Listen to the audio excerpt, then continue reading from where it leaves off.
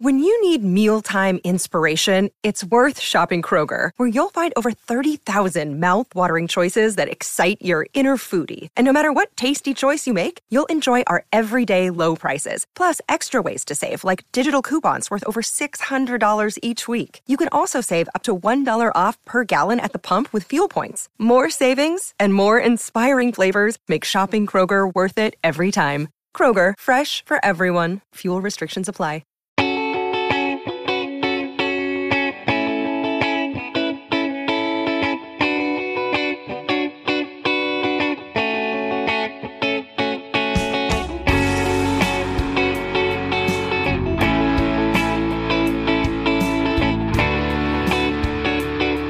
Welcome to another episode of Purple Insider. Matthew Collar here, and joining me for projections and predictions week is Mike Clay of ESPN. Every year, Mike, we get together, we look at your projections down to the finest detail, and I mean that, down to the finest fullback and backup tight end detail, which we will do. What is going on, man? Great to be with you again.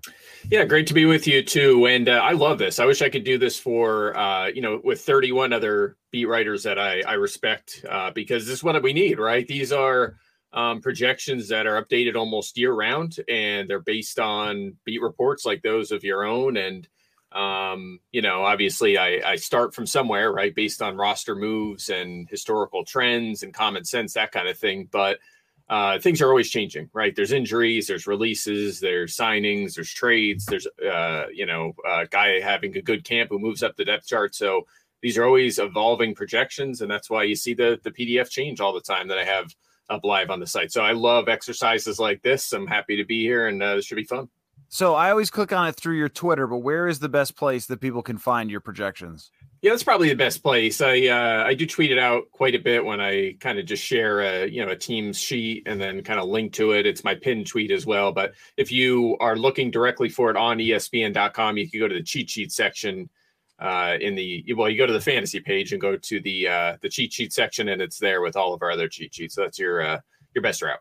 Okay, excellent. Because I just always see you tweet it out, and I of course, before the season, I end up having it all open all the time as I'm doing like previews and going through the schedule and looking like, wait, who's playing for this team? I am amazed at your ability. So like even with the Vikings, I looked at yours and I was like, I think Johnny Munt might be the second tight end instead of Ben Elfson. And like, that was the only thing that I thought was maybe, which it could change, possibly different. Like your accuracy with this is always amazing to me. And the projections, I feel like they make for great discussions going into, the season, but I'd love to know how you come up with them. Like, I'm sure it's not you just going like, hey, Dalvin Cook, probably pretty good. Let's throw him a couple thousand there. Like, what's your process for doing? Mm-hmm. Yeah, well, we could do a whole show just on that topic for sure. And it'd probably be a few hours. We might need a whole series on it. But, in a nutshell, it's, essentially,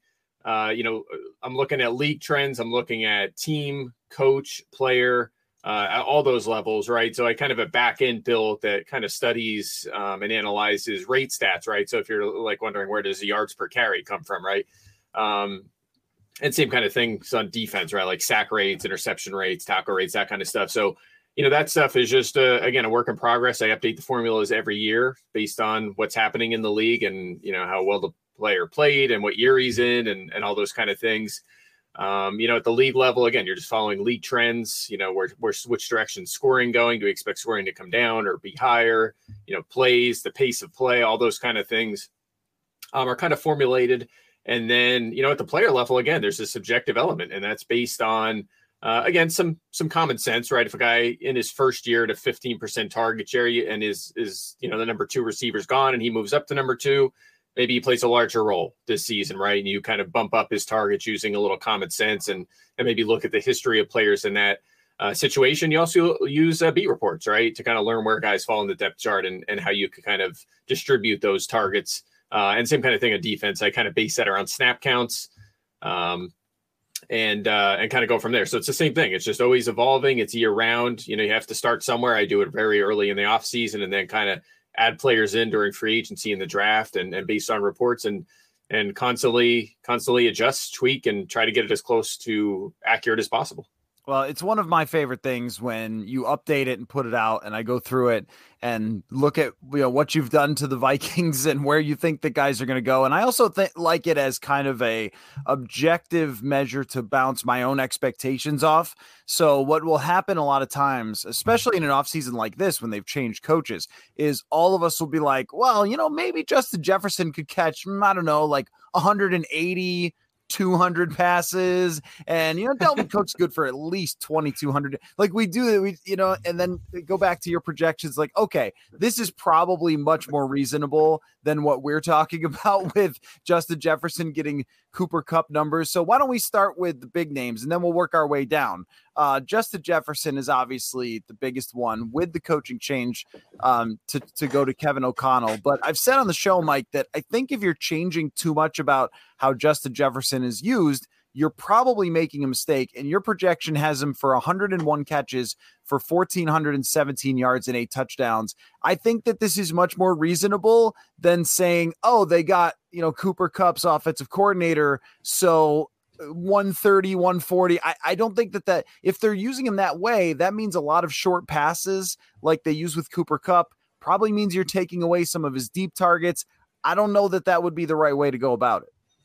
Yeah, I'm with you. I mean, I felt like he's been used great, right? He leads the NFL in receiving yards over the past 2 seasons. Actually was number 1 in air yards and number 2 in end zone targets last year, right? So a lot of volume down the field and volume near the end zone. I mean, how are you going to really change that up? I don't know what you would do. I mean, I guess certainly you can get more creative, and they're going to with him, but what they have been doing has worked. Say what you want about the Zimmer era.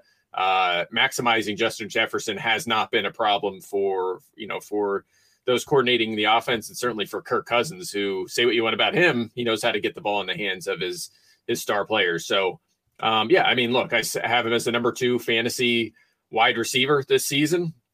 If you wanted to take him over the older Cooper Kupp, expecting him to come back to earth after a heck of a grind last year. I mean, remember, it wasn't just all that volume in the regular season. It was 4 playoff games as well. He basically was used more than, maybe the most, heavily used season in NFL history for a wide receiver, almost certainly was. So I would have no issue if you wanted to go Jefferson as the top wide receiver this year. And he's been so good the past 2 years. So I haven't projected very high. And like you're talking about, 140 catches or something. Is that a possibility? Of course. I mean, I would say that's, more like his ceiling, but if anybody is a shot to get there, it's certainly him. But yeah, mine are going to be a little bit more reasonable. You'd still, like, if you bet these lines against the player props that'll eventually be out from the sports books, I'm probably still going to lean toward the overs, which is not really smart. So they're a little bit aggressive, but they're also way more conservative than you'll see out there. I mean, I think a lot of people who do projections, they'd be like 80% over, and you'd end up losing a ton of money if you bet them on against all the props. So that's why you're not going to see numbers here that are kind of extreme, but they're also pretty high numbers. 1,400 yards and 8 touchdowns for Jefferson. That would be a heck of a season. Yeah, I mean, wouldn't this be one of let's see, would it be maybe the best start to a career in 3 seasons ever, or at least like approaching ever, if he was able to put up those numbers, like you said, leading the league in yards over the last 2 years and then adding another 1,400 to it. And I mean, even like Randy Moss obviously had an unbelievable start to his career, but for the first 3 years, I mean, what Jefferson has done already is truly unbelievable. And if you were to follow that up and continue that, I mean, you're talking about like Hall of Fame trajectory. So when I saw your, projection, I was like, I mean, this is where we expect it to be, but also let's take a minute to talk about how insane the start to Justin Jefferson's career has been. Yeah, exactly. I don't know if people realize he does lead the NFL in receiving yards over the past 2 seasons, right? You think about some other guys that have had huge years, including Cooper Kupp last year, but it's been Jefferson. He's had a tremendous first year, and that was only playing 3 quarters of the season, really, right? Because the first month he was kind of a situational player. You had Busy Johnson out there in the field ahead of him. Obviously that changed it changed after a month. And since then it's been straight up dominant. So no doubt about it. One of the best starts in league history. And if he does it again this year, there's no doubt he's going to be up there. And yeah, we've had some receivers in the past decade that have really come storming out of the gate, right? You think about like Odell Beckham's first few years and Mike Evans. There's a laundry list of guys like that, but Jefferson certainly can end up number one on that list if he has another huge season. He won't be David Boston, I promise. He will not be David Boston. I do have a beef with the Jefferson projection, though. Can you guess what it is? Do you know what the issue I would have with the Jefferson projection? No rushing touchdowns. 0 pass attempts. Oh, 0 pass attempts. I'm telling you, he's going to throw the ball. Justin Jefferson, after every practice, plays like long toss with people. The dude has an unbelievable arm, and I think they're going to keep using it. What did he throw? Like 3 passes last year? Oh, good call. That's a fair point. Yeah, you got to throw him. I'll admit that's not something I'm too worried about because it's just not going to move the needle. But I do have I'll have Jarvis Landry and Odell Beckham, projected with the occasional pass attempt. But fair point for sure. Right. Throw him a pass. I'm gonna add that just for you. Okay, I appreciate that. But no, I mean, honestly, though, of all the receivers that I've ever seen playing catch after game or after practice, I don't think I've ever seen anyone throw it like Justin Jefferson. Like he has quarterback arm. Anyway, so it's like this is like NFL players and what freaks they are, right? Like he's just tossing a ball 50 yards in the air like a laser beam, and the guy's not even a quarterback. So anyway, talking about freak athletes. Dalvin Cook is one that, you and I have talked about for several years in a row now. And always the challenge is it the age thing coming for Dalvin Cook? But now there's another part of Dalvin Cook's projection, which is his coach might not be obsessed with him, which his previous coach was absolutely obsessed with him, which might mean more distribution for the other running backs, possibly even we'll talk about Kene Nwangwu's projection. But I feel like you're very reasonable here to go just over 1,000 yards, 1,172, 10 touchdowns. He's going to get the ball in the red zone, of course, and 44 catches, which, I feel like it needs to be in that range or even a little better. They need to use him more effectively in the passing game. And that was kind of an OTA thing where, he's lining up in the slot and it was, all the fantasy sites are going crazy. But I think that you're right to not go nuts with his receiving numbers, but also not to say, hey, this is going to be a 1,500 or more season for Dalvin Cook, because you can always count on a couple of games being banged up. And I also think they're going to lean a little more into the pass. Mm-hmm. Yeah, he's an interesting one because, the durability is obviously a question for, you don't see this like ever for a lead back, right? 4 missed games, but none consecutively, right? So that was a bit bizarre last season that it went down that way. So you'd expect, based on, a little common sense and, historical trends, I haven't projected to miss 3 games. I think that's pretty fair for him. I'm already knocking all running backs at least 2 games just because of the nature of the position. But I gave him an extra game off just based on, his past. So, that would be actually the way I have him projected would be 1 more game than last season. So that's good. I guess that helps him a little bit, but you mentioned the coaching change, the career low targets 3.7 per game last year. That worries you a little bit. But I will say this, and our ESPN Fantasy Magazine will be out pretty soon. And in there, I write an article about, touchdown regression to the mean, and Dalvin Cook is one of the headliners, right? He had some pretty bad luck in the touchdown department last season. He had 13 and 17 touchdowns in 2019 and 2020, only 6 last year. He was top 10 in carries inside the 5 for the 3rd straight year, but the touchdowns just took a dive. That's really what hurt him from a fantasy perspective, but he still, even with those 4 missed games, was 7th in touches, 6th in yardage at the running back position. So, age and volume maybe catching up a little bit, but, I could still see him having a pretty big bounce back season. He's still one of the league's best running backs. I think they're going to lean maybe more toward the pass than in the past, but I still think he's going to be the lead guy here. So look, am I as high as him in fantasy as in years past? No, and no one is. I think we all expect maybe a little bit more, expect a little less than we did at this point last season for a variety of reasons that we just laid out. But at the same time, can this guy get 300 touches and score double-digit touchdowns to be a top 7 fantasy running back? Absolutely. Yeah, I don't think Kevin O'Connell is going to miss the fact that Dalvin Cook is really good at football. It's just the one thing that has happened to him year after year. And I think I ran the numbers for this, I don't know, maybe last year, but the second halves of seasons for him tend to be a slide because he's just been leaned on so much early in the year. And I think what Kevin O'Connell can do is just use him smarter, not harder. Like Mike Zimmer just loved to run Dalvin Cook 30 times. I think Zimmer was one of those guys that thought if you run 30 times, you win the game, like that old sort of cliche. We win every game when we run 30 times because you're ahead. But I feel like Football Outsiders was writing about that in 2002, and yet we still hear coaches saying it. But anyway, just, I think that with Cook, that's an interesting topic, but also how much they're going to use Alexander Mattison and Kene Nwangwu. So you have Kene Nwangwu getting 17 carries for 72 yards. I think it could be more, but I also know that Alexander Mattison is the more, quote, trusted guy. Like Kene Nwangwu is 4.3 speed. He's got big playability. But there's always this, this guy's been around. He could pass block better. Alexander Madison's a really smart player. I guess I'm not really sure how to project either one of these players because I think Nwangwu is the more exciting athlete for sure. But Mattison is the guy who probably gets the start in those games that Dalvin Cook has to miss.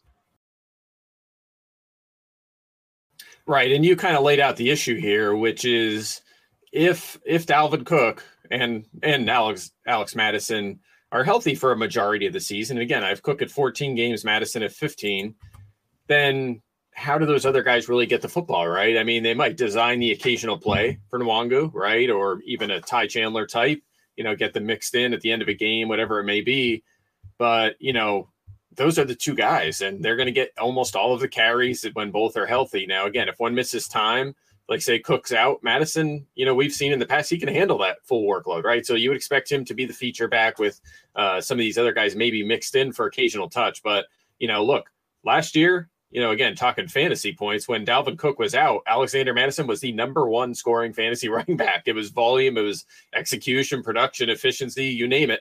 The guy dominated. He was even better than Cook from a fantasy perspective those 4 weeks. So that's where it makes it tough to kind of find touches for these other guys. If I give them more touches, I'm taking away from the starters, and that's going to really knock them. And again, I already have, Cook down to 6th or 7th, kind of in that range at running back. You start taking away more touches, then maybe you're talking 9th, 10th. I mean, that's a big drop from where he was in the past. So we're already knocking him a little bit for some of these things, and you take away more, then you're thinking, okay, well, maybe this is too low for Cook. He still should be the main guy. And that's kind of the issue that you can run into sometimes in projections. Because look, if Cook has a major injury or Mattison and they miss half the season, then obviously I'm going to be way off. These projections for the backups are going to be much higher. They're going to get more touches. So that's just one of the lines you have to walk with this kind of thing. Oh, for sure. You can't just predict random huge injuries. Exactly. How would you ever know? But the Nwangwu thing is interesting to me because I feel like if they only get him the ball, you have a total of 21 times. It's probably a mistake because of his potential for the huge play. Like, this is where I think they can do better than in the Mike Zimmer era. And I don't know that your projection is like unreasonable. I think it is reasonable, but I also look at it and go, and this is why I love to look at your projections and say, if they only give him the ball 21 times, maybe that's not enough. Because, I mean, if you saw him kick return, you saw the pure speed and agility and ability to read the field and create explosive plays. He only got, 17 carries or something last year, 13 carries last year. And one of them was a run against Chicago that just blew my mind. So I feel like they should be using him more, but I don't know that they will. And I also need you to address 0 handoffs for CJ Ham. Come on, man. He's getting at least one. I mean, I'm hopeful for it. I hope they can find ways to get the ball in the hands of all these guys. And by the way, if they're successful and they're winning games, these guys will get more carries at the end of games. So hopefully I'm wrong. As somebody that's been high on Minnesota the past few years, and they've kind of disappointed me, maybe look silly. I hope I'm wrong, but yeah, we love CJ Ham on this show for sure when I visit. And look, there's not many fullbacks left, right? He's one of a few. So hopefully they continue to utilize him. I mean, it's 3 years in a row he's played a third of the snaps. So let's do that again. Let's see. Yeah, and by the way, the reason I don't have him with the carry is the scheme change, right? I mean, are they going to hand it to the fullback? Do you think? I think at least 3 times. You think 3 times? I don't think it's going to be. I mean, I don't know. Now I do know that Kevin O'Connell likes CJ Ham. That it's one of the players that he talked about, like not sticking like dead on to the scheme that Sean McVay used and wanting to mix in the fullback, looking for those, because you said it's so unorthodox to see one for the defense that a lot of times defenses don't really know what to do. And we've seen this in recent years. It really worked with Kevin Stefanski, where they would be putting out, 2 tight ends and a fullback, and the other team is like, who do we put on the field? Do we have more linebackers? Is there a linebacker we could sign to play against the Vikings? And it really worked for them at times. So I think that they actually will use him. I'm not saying a huge number of the snaps because they're going to play 11 personnel, but from time to time, enough to get 3 carries. That's what I'm thinking. All right, fair enough. 3 carries. That's fine. But you see my issue here, right? We want carries for CJ Ham. We want for Justin Jefferson will get a couple. We want Nwangu. And of course you have the feature back Cook and you have Alex Madison. You need some quarterback sneaks from Kirk Cousins. And don't forget about Ty Chandler, who they took in the 5th round. Does he get, is he active and do they get the occasional carry? So you can only add up to 100% of the carries. That's the exact issue. Yes, but it's my favorite thing to grill you on like the most minute. Let's see. So Vikings fans would be very jaded also to say that CJ Ham will get 9. You have him for 9 catches on 11 targets, and Vikings fans would say, and every one of them will be on 3rd and long. Yeah, probably. Well, maybe at the old scheme. I don't know if O'Connell lets that happen, but not every coordinator / coach works out. So we'll have to see how he applies what he learned from McVay to this offense. Yeah, I guess that comes down to whether you believe that's a Kirk thing or a scheme thing. And I tend to think that Ham won't be on the field for 3rd and long, but I do think we'll still get the same short of the sticks issue with Kirk Cousins, which we should probably talk about the quarterback. I mean, we could spend all day on the fullback, as you know, but with Kirk Cousins, this is one where I feel like if it turns out the way that you've got it, which is a very fair projection based on Kirk Cousins, 27 touchdowns, 10 picks, 4,123 yards. If it turns out that way, it will be disappointing compared to expectations of what people think or want Kevin O'Connell to do for him. But I've been skeptical on that, of having the Tiger change his stripes in his mid-30s because of a coach change, that I think that there's a lot of people who want this to be the Matt Stafford going to the Rams. I'm not certain that it will be. Mm-hmm. Yeah. I mean, look, he's by the way, first of all, exactly at the 50th percentile and short of the 6 throws the past 2 years, if you could believe that. So, I know there's been some issues with him on, 3rd and long, I guess, but not being aggressive enough, but nonetheless, I just thought it was kind of funny that he ended up, he's exactly mid-pack and short of the 6 throws. Mike, the past year. He's exactly mid-pack in absolutely everything.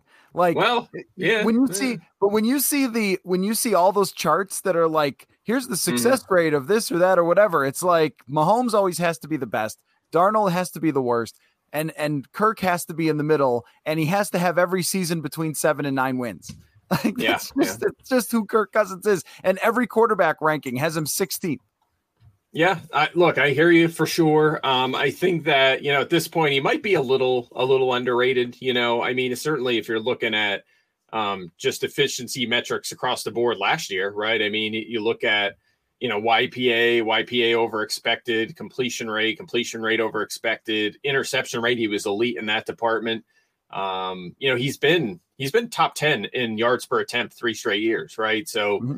He's been top 10 in touchdown passes 5 years in a row. So, again, I'm not sitting here trying to say that he's an elite quarterback or anything like that, but, he seems to have a knack for at least getting the ball to these playmakers, to getting them to Jefferson and Thielen and, hopefully Irv Smith this year. And, he's even got kind of a little mini KJ Osborne breakout last year as well. So, he's done some things pretty well. He doesn't add as much with his legs as he used to, at least in the touchdown department. But on a per throw basis, the yardage has been there, and obviously the scoring's been there through the air as well. So again, I think that he's good enough to be efficient and help Jefferson to a big season. And if he's healthy, Adam Thielen, he's a different conversation based on his age, but I don't think Kirk Cousins is going to crush this team's hopes, right? Can they, if everything else works out and they stay healthy and the offensive line's competent, can they, get into the playoffs and win a game or two? I think they can with Kirk Cousins. Yeah. I mean, I think that everyone believes about Kirk Cousins that if everything around him goes the way that it's supposed to go, that he can get to the playoffs. He can win a playoff game. We've seen him do that in a year in 2019 where everything did go their way. They were an unbelievably healthy team that year. They had a very favorable schedule, but that's just kind of how it is. And I just thought it was funny. Like the fantasy projection of Cousins ranks him 14th, which is where every, between 12th and 16th is where every ranking has Kirk Cousins. And, but I think that for you to not say like, oh, Kevin O'Connell is going to make this vastly different, I think that's smart on your part because we're talking ourselves into it a lot. And it is possible that they air it out like crazy and he throws for 5,000 yards. His career high is 4,900. So it's not completely insane. And that was with Sean McVay. But I also think that being a little more cautious on this than to just say, oh, this will be very, very different is the right way to go. Yeah, I definitely think that makes sense. And again, I have Minnesota, kind of mid-pack. I think they're in contend for a playoff spot. I have them outscoring their opponents, right? So I think they have potential to be a solid team. And, he shouldn't necessarily need to throw it a million times in comeback mode, which is a good thing, right? Sometimes people get upset that the yardage projections aren't high enough for the quarterback. But, sometimes that's a good thing if your quarterback's not chucking it around the field in the second half.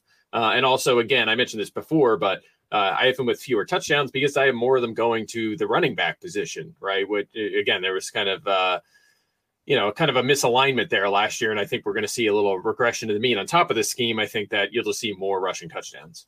Yeah, you have their overall offensive rank as being 14th, which I also think is something that if it happens, it's a little disappointing because they were 14th in scoring last year. And the expectation is you fired Mike Zimmer so you could score more points with the offensive coach. But I don't think it's unreasonable because of the quarterback and like how far that can take you. They also didn't improve some of the interior offensive line that have been a problem for Kirk Cousins in the past. But I do think on the defensive side, if we can talk about that for a second, that ranking them 15th on the defensive side is what they should be. Like, I don't think that adding a handful of these players suddenly makes them an elite defense, but I think that if they ranked 14th in offense and 15th in defense, they've got a decent shot to at least be a playoff team. But I feel like also, Mike, we're dealing with the same issue of the roster being thin on defense that we talked about last year. It was like, well, if all these guys play and they hit your projections, then yeah, I mean, this is a pretty good defense. But then a couple guys got hurt and suddenly you're down to that next level. You only get half a season out of Danielle Hunter. Your projections here for Hunter and Smith is that they combine for 20 sacks. I think that's totally right if they play the whole season. It's just, are they going to play the whole season? Yeah, exactly. You're exactly right. And that's the concern here. We've had some major injuries from this team over the past couple of seasons. And again, as you know, I was pretty high on this unit last year. I thought they were in position, at least in the starting spots, to stack up with some of the best defenses in the NFL. But, you miss a couple guys, and next thing you know, you're starting these backups, and it doesn't look so hot. Again, we saw that 2 years ago, even more severely. Remember all the back end depth corners that were playing for this team every single week. It was a rough go. So look, you could say this about a lot of teams, but if this core stays together, if they stay healthy, it's going to be an above average season. But the depth is a major concern. And obviously there's some guys here that are a bit of an unknown, right? Like I know you and I talked, the first time you looked at these projections about them using, more dime and using three safeties perhaps, but they're a little unproven at that position behind Harrison Smith, right? Yeah. So those guys are not sure things to be good players. Maybe they will, maybe they won't. So that's a concern. And then the same kind of thing at corner with depth, right? The corners are going to miss some time, especially Patrick Peterson's almost 32. Cam Dantzler, probably a little underrated. I don't understand what happened last year that he wasn't really given a shot to start. It didn't seem like. I mean, maybe you could expand on that, but that was a little surprising how that kind of went down after an impressive rookie year. The Chandon Sullivan was a nice get in the slot, but he wasn't exactly great last season. And then after that, again, you got guys that are coming, most of them from other teams. Obviously Andrew Booth's a rookie, second rounder. You don't know. Rookie corners tend to take a little while to come around. Mm-hmm. So you worry about depth, and you can really apply that kind of thinking across the board with this defense. Yeah, the Dantzler thing, he really had a horrendous training camp. I mean, it was bad. And then comes out in the first preseason game after struggling in the first few weeks of practice, and then gets roasted for a touchdown on like the first drive against him. And I think that stuck with Mike Zimmer. And even though Bashaud Breeland was really struggling along the way and should have been benched for Dantzler, there's no question about it. I think that the first impression died hard of what it looked like in training camp. And then when Dantzler got in, I thought that, the biggest moments he came up short, which is Amari Cooper mossing him in the end zone to lose to Dallas, Detroit beating him where he's too deep in the end zone. And those are also that's just natural, right? The big plays are going to stand out in your mind more. And I think that's what happened with Zimmer. And eventually, he got to play a little more when Bashaud Breeland basically quit the team. So that's what it took. But I think that there's reason to believe that Dantzler could be good, but there's also his best games. You kind of look at some of the quarterbacks that he went against and go, I don't know if that's what we should really judge him on. Right. Including even Cooper Rush. So I think that he's a big question mark for this season. So let's do this. I'm going to throw a couple of random numbers at you that you projected, and let's talk about whether you think it'll hit the over or under. How do you like that? Okay, well, I'm going to say dead on, right? Because if you're using my projections, these are all perfect. You should know that. I mean, they're all going to hit exactly right on the money, and if they don't, then I'm a hack. That's how it works. Okay, then maybe I'll tell you. Here's how we'll do it. I'll tell you if I think it's going to go over or under. Okay, now we're talking. All right. I think that James Lynch is going to go under 408 snaps. Okay, James Lynch. All right, so who? All right, so you have up front, we're 3-4, right? So they're going to play a lot of snaps or more snaps, you would think, in the interior. So you have Dalvin Tomlinson, Harrison Phillips. We have Armon Watts as third. I have Lynch fourth on the depth chart. Then I have Jonathan Bullard. You have TJ Smith, T.Y. McGill. That's pretty much your kind of your core there. T.Y. McGill is definitely a guy on the team. I think that, they picked up Jonathan Bullard, who I think is a Ryan Grigson guy from the Colts, maybe.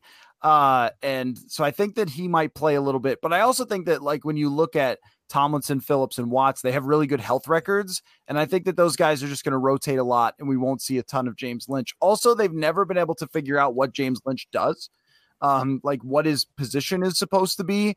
And it's kind of like if you're playing James Lynch, it's break in case of disaster. So I don't know that he's going to be a guy that fits with what they want to do, because the previous coaching staff just seemed to really want him somewhere, but could never figure out exactly where.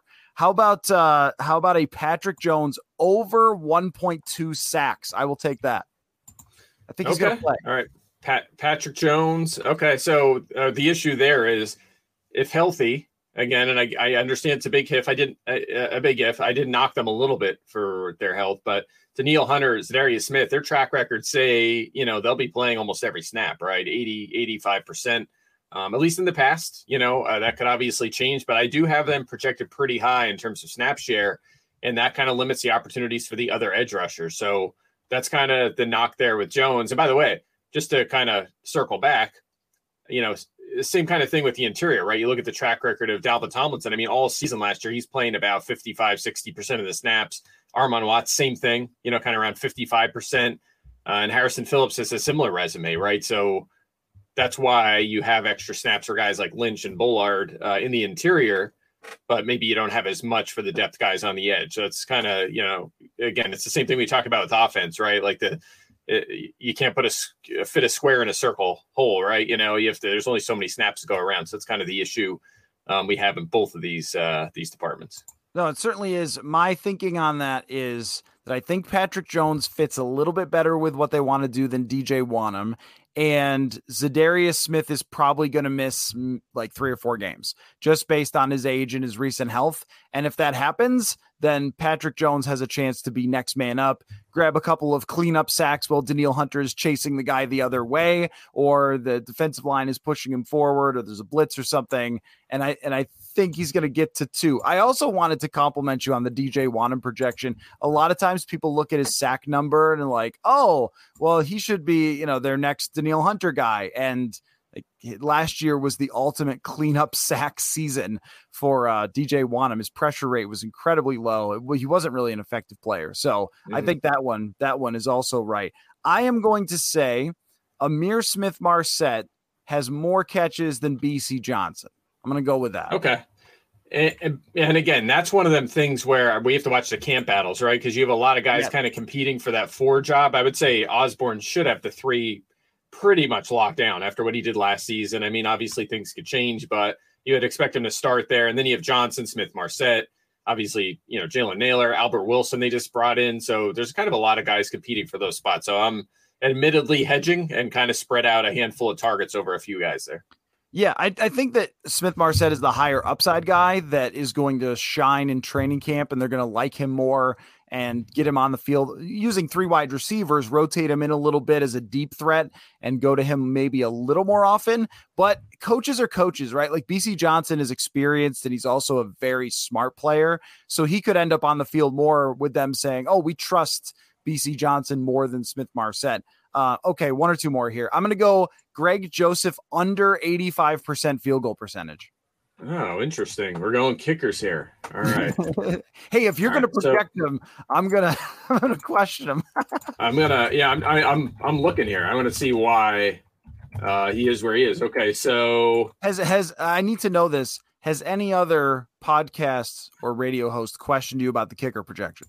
Very rarely, almost never. But I will say this: I'm gonna put you back on the spot here because he made 85% in 2018 when we first saw him in the league, and then last year he made 86.8% with an expected field goal percentage of 83.4%. So he's actually 3% above his expected. So that's pretty good. I mean, he was an above average kicker in terms of field goal accuracy last year. Yeah, he's a Vikings kicker. That's my counter to that. Right. Yep. That's all I got. I don't know. How the hell would I project a kicker? How does that? So I'm looking at, again, I'll keep this tight, but basically expected field goal percentage is based on distance, right? I mean, some guys kick longer field goals, some have a lot of chip shots, and that can make it kind of misleading, right? It can make a low field goal percentage look kind of, bad. But if you kind of adjust for that, you can see who's actually accurate. So he was even better than his field goal percentage was or looks last year. I didn't look at his extra points, but that was part of the and my counterpoint is only Vikings kicker. So you've got scientific method, but it feels like once you feel like you found one, like remember when Blair Walsh hit all those 50-yard field goals? Oh man. Right? Yes. Yep. See? Vikings Blair was good. That was a shocker when the wheels kind of fell off there. History is on my side. Okay, last thing. You project 8.8 wins, a 9-win season for the Vikings. How confident are you in the win projection? Because with Mike Zimmer over the last few years, we felt like we just knew everything. Like we've seen this guy coach forever. We know the ceilings, the limits, but we also know that the low end was not ever going to be a disaster under Mike Zimmer. Kevin O'Connell, we know nothing about how he's going to be the head coach of the team, other than he wants everybody to like each other. We do know that, but that's it. So how confident are you in a 9-win season for the Vikings? Yeah, I think they are right around a 500 team again. Here's the thing. In terms of my unit grades, which I'm grading position by position, I have them 14th, right? So it'd be a mid-pack roster. You look at strength of schedule, I have them 10th, where 10th be 10th easiest, right? So that leans in their favor. The problem is really when you get in, and by the way, they're in the NFC, that helps their cause toward a wild card berth potentially, right? Obviously the AFC is the stacked division, but or the Stack Conference, I mean. But, you look at this. You only have 3 wild cards. You assume the Packers are the favorite. And then, you think about who they're competing with, right? So it's whoever does not win the NFC East, right? So Philly, Dallas, Washington, I think they're all going to be in the conversation. I think Washington's kind of underrated right now. Philadelphia made some recent additions that helps them a lot. So I think all 3 of them teams are potential playoff competitors, especially because the NFC East has the easiest schedule in the NFL by far. So don't be surprised if they're hanging in there. And then you have, the Saints, who I think are going to be very much in the wild card competition. Their defense is still pretty loaded.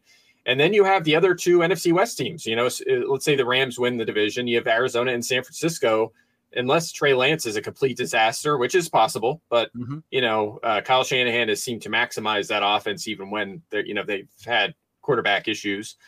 Those 2 are in the mix. So that's 1, 2, 3, 4, 5, including Minnesota, 6 teams competing for 3 wild card spots. And some of those teams have extremely light schedules. So that's kind of the issue. And that's why they end up at 8.8 wins and just outside the playoffs, but it's very close, right? It's like a half game.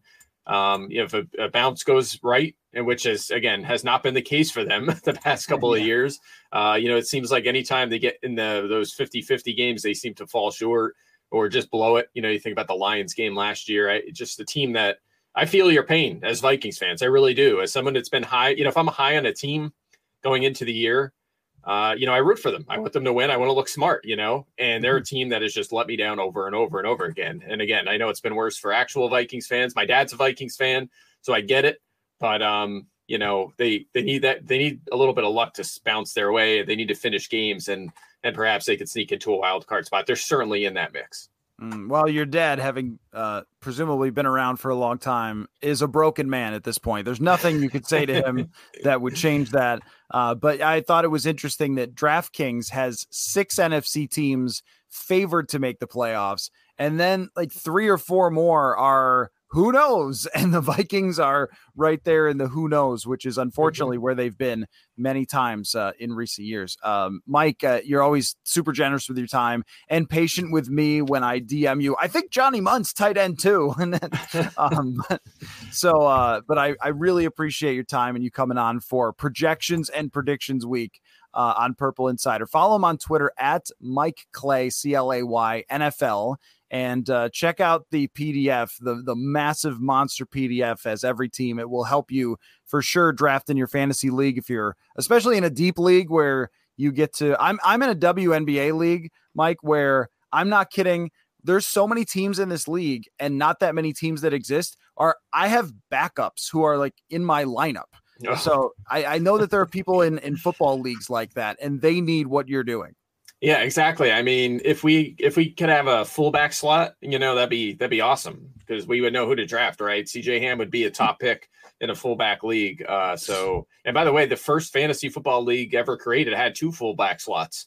The league has changed. The league has changed a lot since way back when. But we should call this essentially the CJ Ham segment or the CJ Ham show or something because no one else talks about CJ Ham as much as we do on the show. No, we don't. His own family does not. But when he gets that first carry of the year, your DM's going to light up. Told you.